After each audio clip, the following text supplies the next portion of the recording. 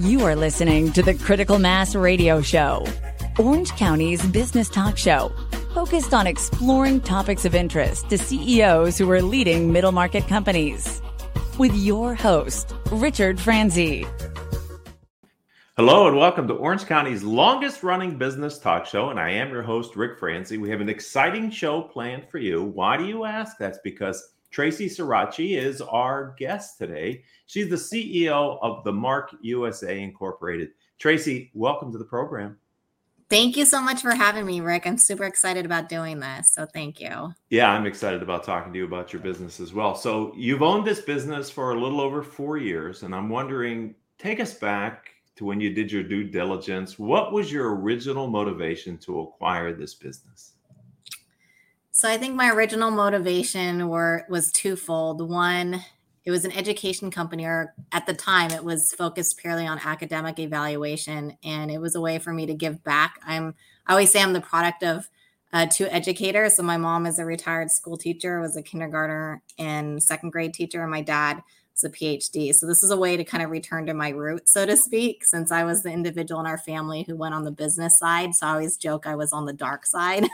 So I think one thing was returning to my roots, and the other was focusing on family. Like one thing that at the time I had just had my daughter, who was a newborn at the time. So depending on your perspective, some people would have thought that was crazy to venture out on your own, just having given birth to new baby. But I think at the same time was a huge opportunity. So I think for those that are listening, considering this time period in our life, 2022, it's a very opportunistic time for a lot of people.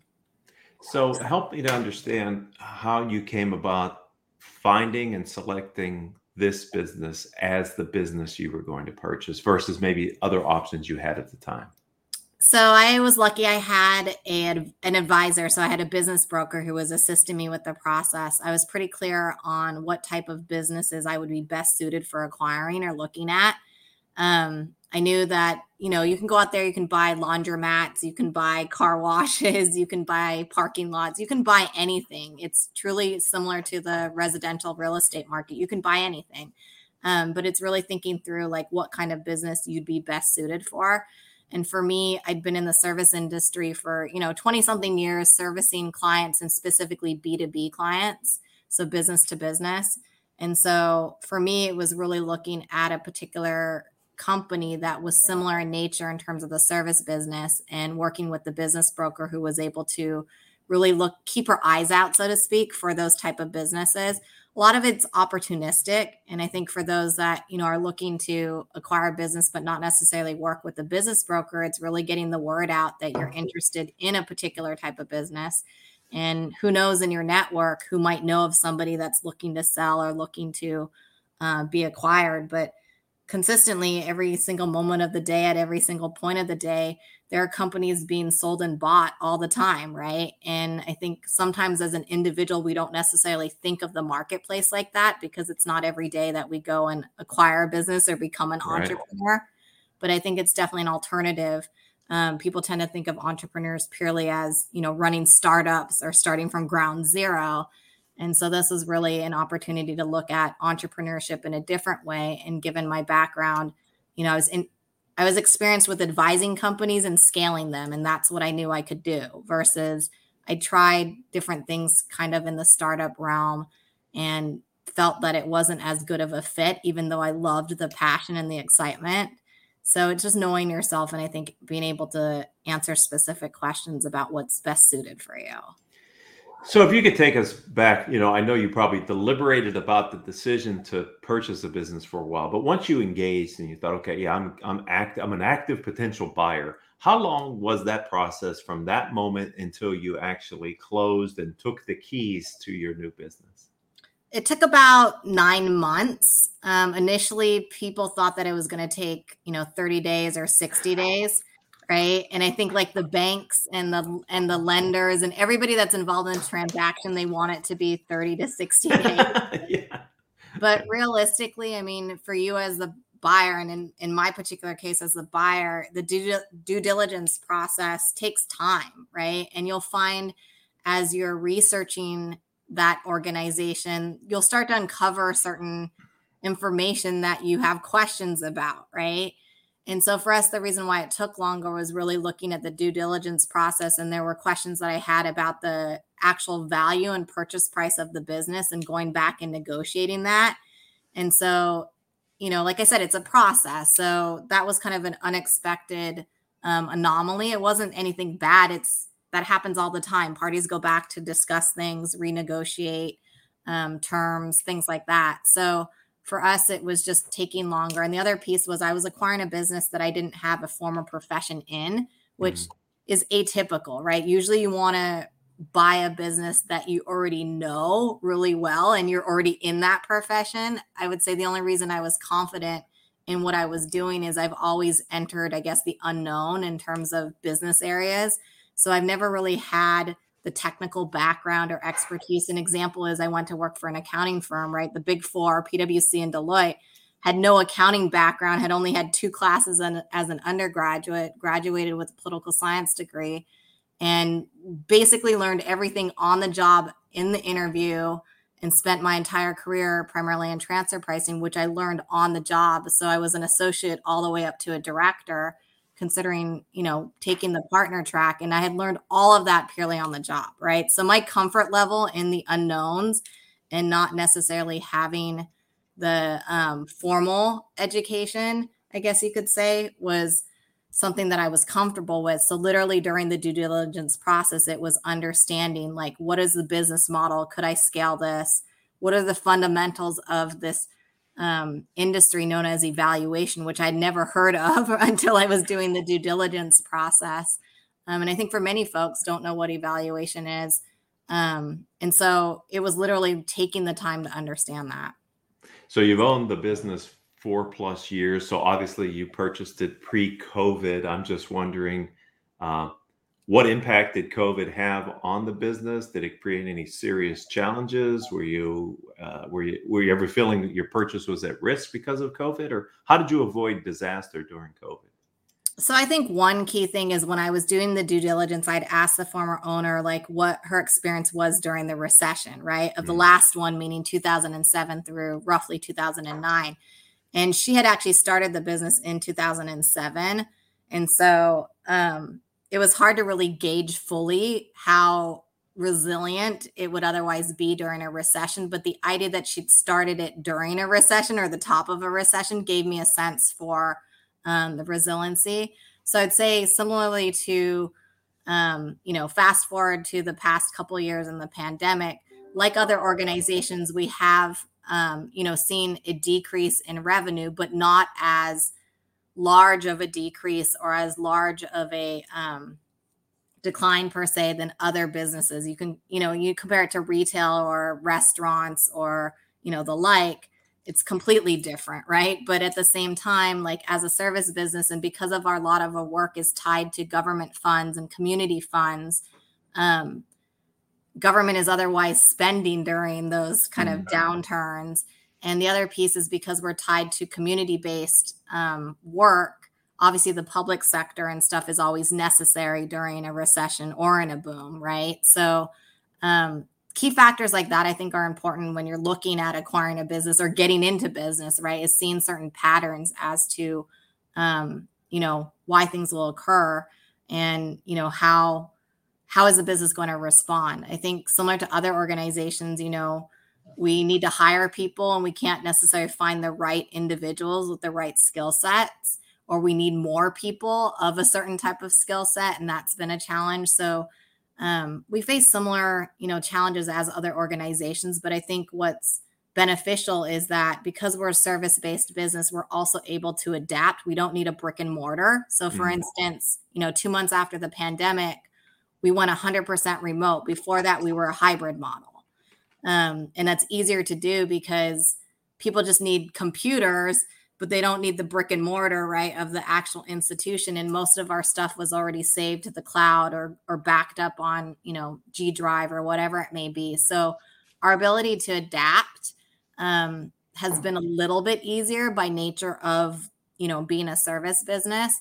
But again, we have similar challenges where people are in different locations geographically and in their homes. And so do you have the proper infrastructure of tools to support, day-to-day productivity and execution of work. And I think for us, we had a lot of cloud-based stuff because we were hybrid. So we were probably better positioned than other service-based businesses that maybe were still less reliant on the cloud and things like that. But again, we're still focused on cybersecurity protections, right, of information and, adaptation of technology to make us more agile and more adaptable to circumstances. So we're still improving systems, processes, and frameworks just like everybody else. And the rate at which we're trying to do that is quick and fast, and it's challenging, similar to other organizations. So we're definitely not an exception per se, but I'd say we're better positioned than, other companies and industries just because we've been more forward thinking about how we've approached things. And congratulations or kudos to you for finding the opportunity within the challenge and redesigning kind of the model. I'm sure not having the brick and mortar in some ways is a benefit to the business operating costs as well. And so that's good that they were able to pivot. So let's and it's pivot. A team. Like, I think it's a team-based business is critical too, to your point, because I appreciate the acknowledgement as the leader of the organization, but to your point too, it's really our team that's doing all of the physical changes along with me. And so I really credit their tenacity and their grit, because without them and without the team, we would not be where we are. It's right. By far your human capital. There you go. Especially in the service business. It's true in all companies. Maybe it's magnified in service-based businesses where they are the product in many ways. So let's pivot now to actually, what does your firm do? Explain your value proposition and your service and delivery of what is it your company does. So I think the best way of explaining it without getting too technical is we help implement a data framework in an organization. And people are probably thinking data, they're thinking technology, they're thinking right. All kinds of things when people say that, right? But it's really a framework on how to think about your data, how to even apply data to an organization, and what's the mindset that one has to have, I think, in terms of adopting that kind of thinking, right? And I say it's really, truly a framework of thinking, because often people are talking about applied data and data-driven decision-making, and they're forgetting the human aspect of what that takes.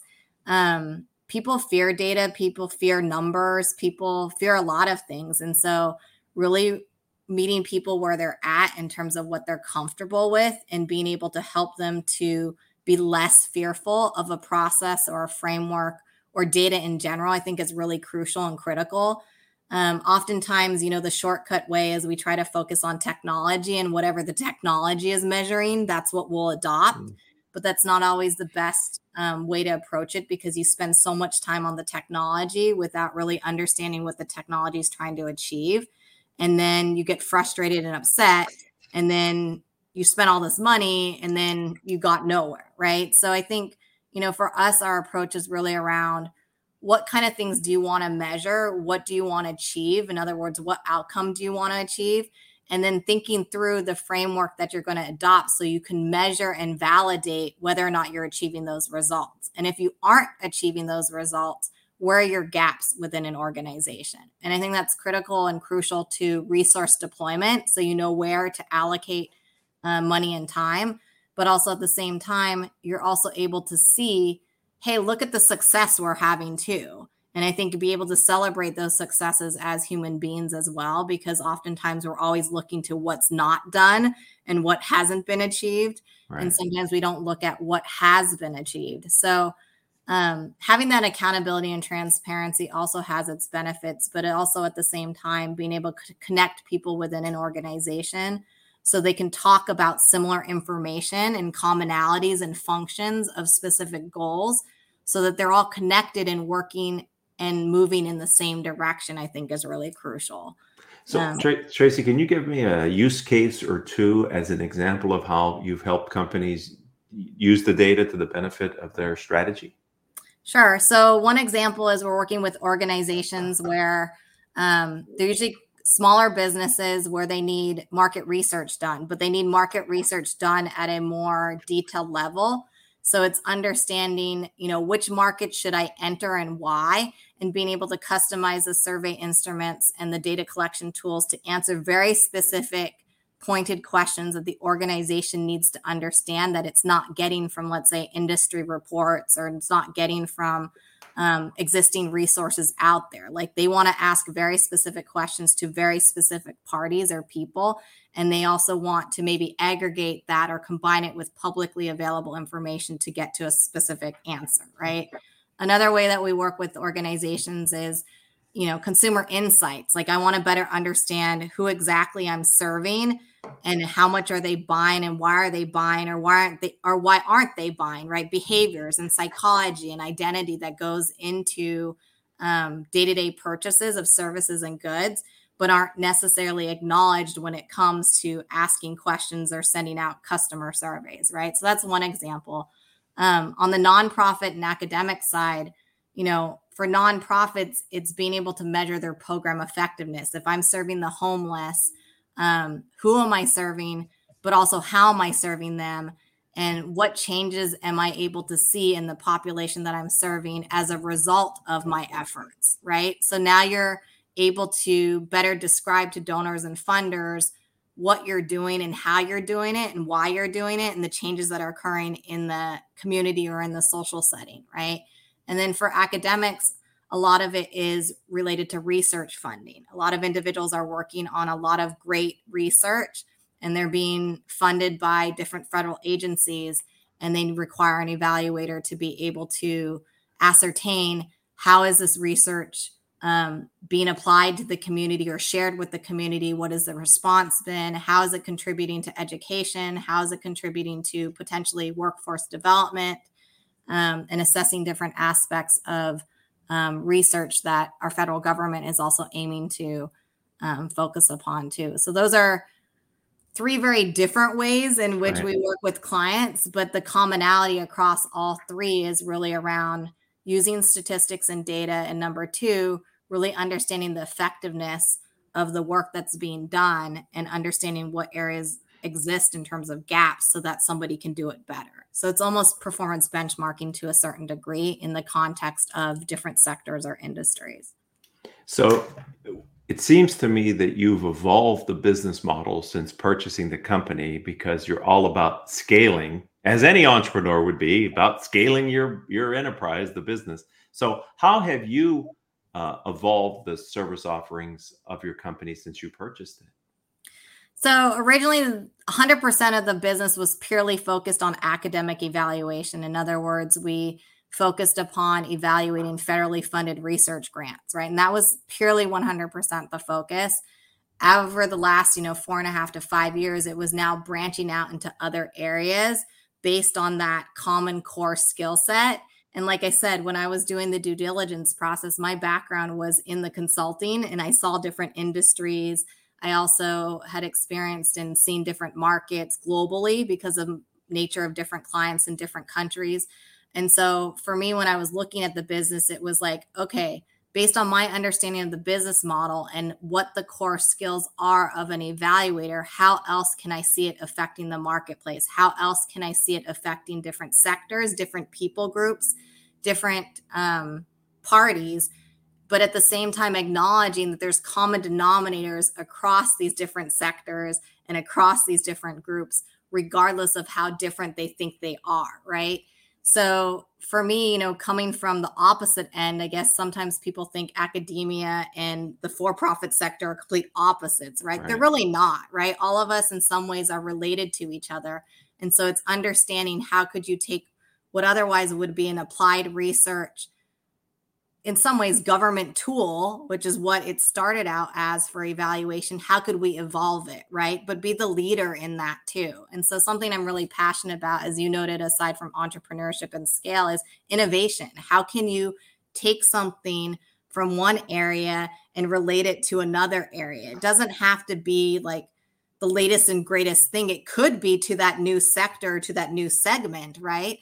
but you're taking something from another segment or another industry and you're applying the same thing. And as a business consultant and working in the industry for so long, that's literally what you do on a day-to-day basis. Right. It is literally what you do on a day-to-day basis. You would talk to distributors about what somebody was doing in the manufacturing sector, or you would talk to manufacturers about what somebody's doing in the government sector. I mean, you're constantly having and brokering these conversations around language and connectivity and commonality. And so I see us as a company as being that broker, but of different sectors and industries, and using evaluation as that conduit to be able to accomplish shared goals across different sectors and different industries and working together. And so far, we'll identify opportunities in the university or college setting that benefit government, or government things that are being done in the federal government space that will benefit nonprofits. I mean, it's amazing how many different connections and different opportunities. And it's all because it comes down to one key piece, which is people. Mm-hmm. And as a society and as a community, we're all working towards trying to achieve more and achieve better things. We're just doing it in our own bubbles, our own silos. So that's a great growth strategy. So Entrepreneurship 101, ladies and gentlemen, you just heard it from Tracy, and I could not say it better than what you said. So I'm just going to let that go and have people reflect on how you're using core competencies to expand into new markets. Speaking of innovation, I know you're hosting your own podcast now by the name of Driving Outcomes. Can you tell me and the audience a little bit about the genesis of the show and what's the focus for the show? Sure. So I started Driving Outcomes, I think in 2020. So right after the pandemic. And it's interesting because I'm not really one that likes to publicize or talk in groups. I'm definitely more of a one-on-one person. And so this was new territory for me. And I think I had to change my mindset around it, right? And really just imagine myself, you and I talking, and nobody else is in the room. And then that way it'd be easier to talk. And people find that funny because I'm a talker, right? Of all the people, I'm a talker. But that's just me in terms of being shy. But Driving Outcomes was really an opportunity to showcase not only the work that we're doing, but the work that our clients are doing. And the work that our clients are doing that isn't necessarily broadcast or shared more broadly, but people could benefit from it. So an example is for some of our researchers, they're working on some pretty phenomenal work. And they don't have necessarily the opportunity to really share it with a lot of people outside of academia or the university or college environment. And so with their permission and with, and being able to talk to them, it was like, hey, would you be willing to share what you're doing? And the precipice behind it is I like to challenge thought. Like I like people to be able to learn and to grow, but to change. And the only way that you're really able to do that too is to really ask probing questions and to really stimulate dialogue and really get people sharing and talking about different things. And so Driving Outcomes is really exactly how we labeled it. Like it's driving change, driving transformation through dialogue, and being able to have parties aside from our researchers, but also our nonprofits share what they're doing and how they're thinking about solving homelessness or food insecurity different than the next nonprofit, right? And so some of the individuals that we've had on there, are really looking at nonprofit work from a different lens and different perspective, where it's how do we eradicate food insecurity, right? Most people are like, how do we help more people who don't have food? Right. The individuals we have on a lot of our podcasts are like, no, how do we eradicate food insecurity? So Laval was really instrumental in terms of one of the podcasts that we did. And that's who we like to have on our, podcast. So I welcome anybody, to join us. And we like to challenge thought. We like to talk openly about different topics and circumstances. And I think it's just a really safe place to be able to share one's thoughts and challenge people's thinking, right?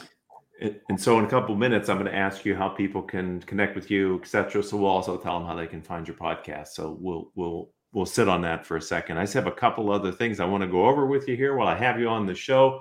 Where do you go? Where have you gone? And where do you continue to go to get access to peer entrepreneurs who have insights and experiences that are helping you to kind of mold the business, but also grow and thrive in your business? So I think, like you mentioned, finding other entrepreneurs is key. I'm involved in like two different groups. One is Pinnacle with Allison Maslin and her group. So she'll have like masterminds and roundtables, and it's full of different entrepreneurs that are, sharing their business, and you collaborate together, you consult together, and you have a mentor that's provided. I also work with one of my friends and business school classmates, Sharon Travaza, and he helps to mentor and also has his own mastermind and other peers from different industries. And so those are the more two formal ways, but personal connections and business connections of the way in which I get the information.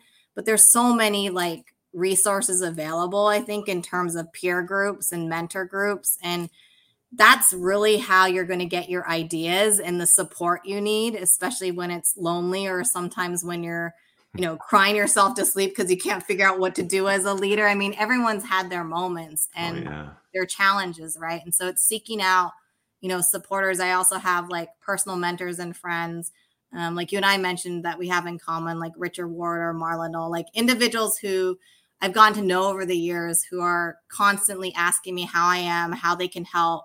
And you just have shared heart, right? Shared heart for the world and change. And so finding your circle, I think, of people and constantly expanding that circle to involve new learners and new people in it is super important in terms of having like the growth mindset. I think you and I have spoken about that. Like having a growth mindset is everything in terms of not limiting your ability to accomplish so much more or do so much more.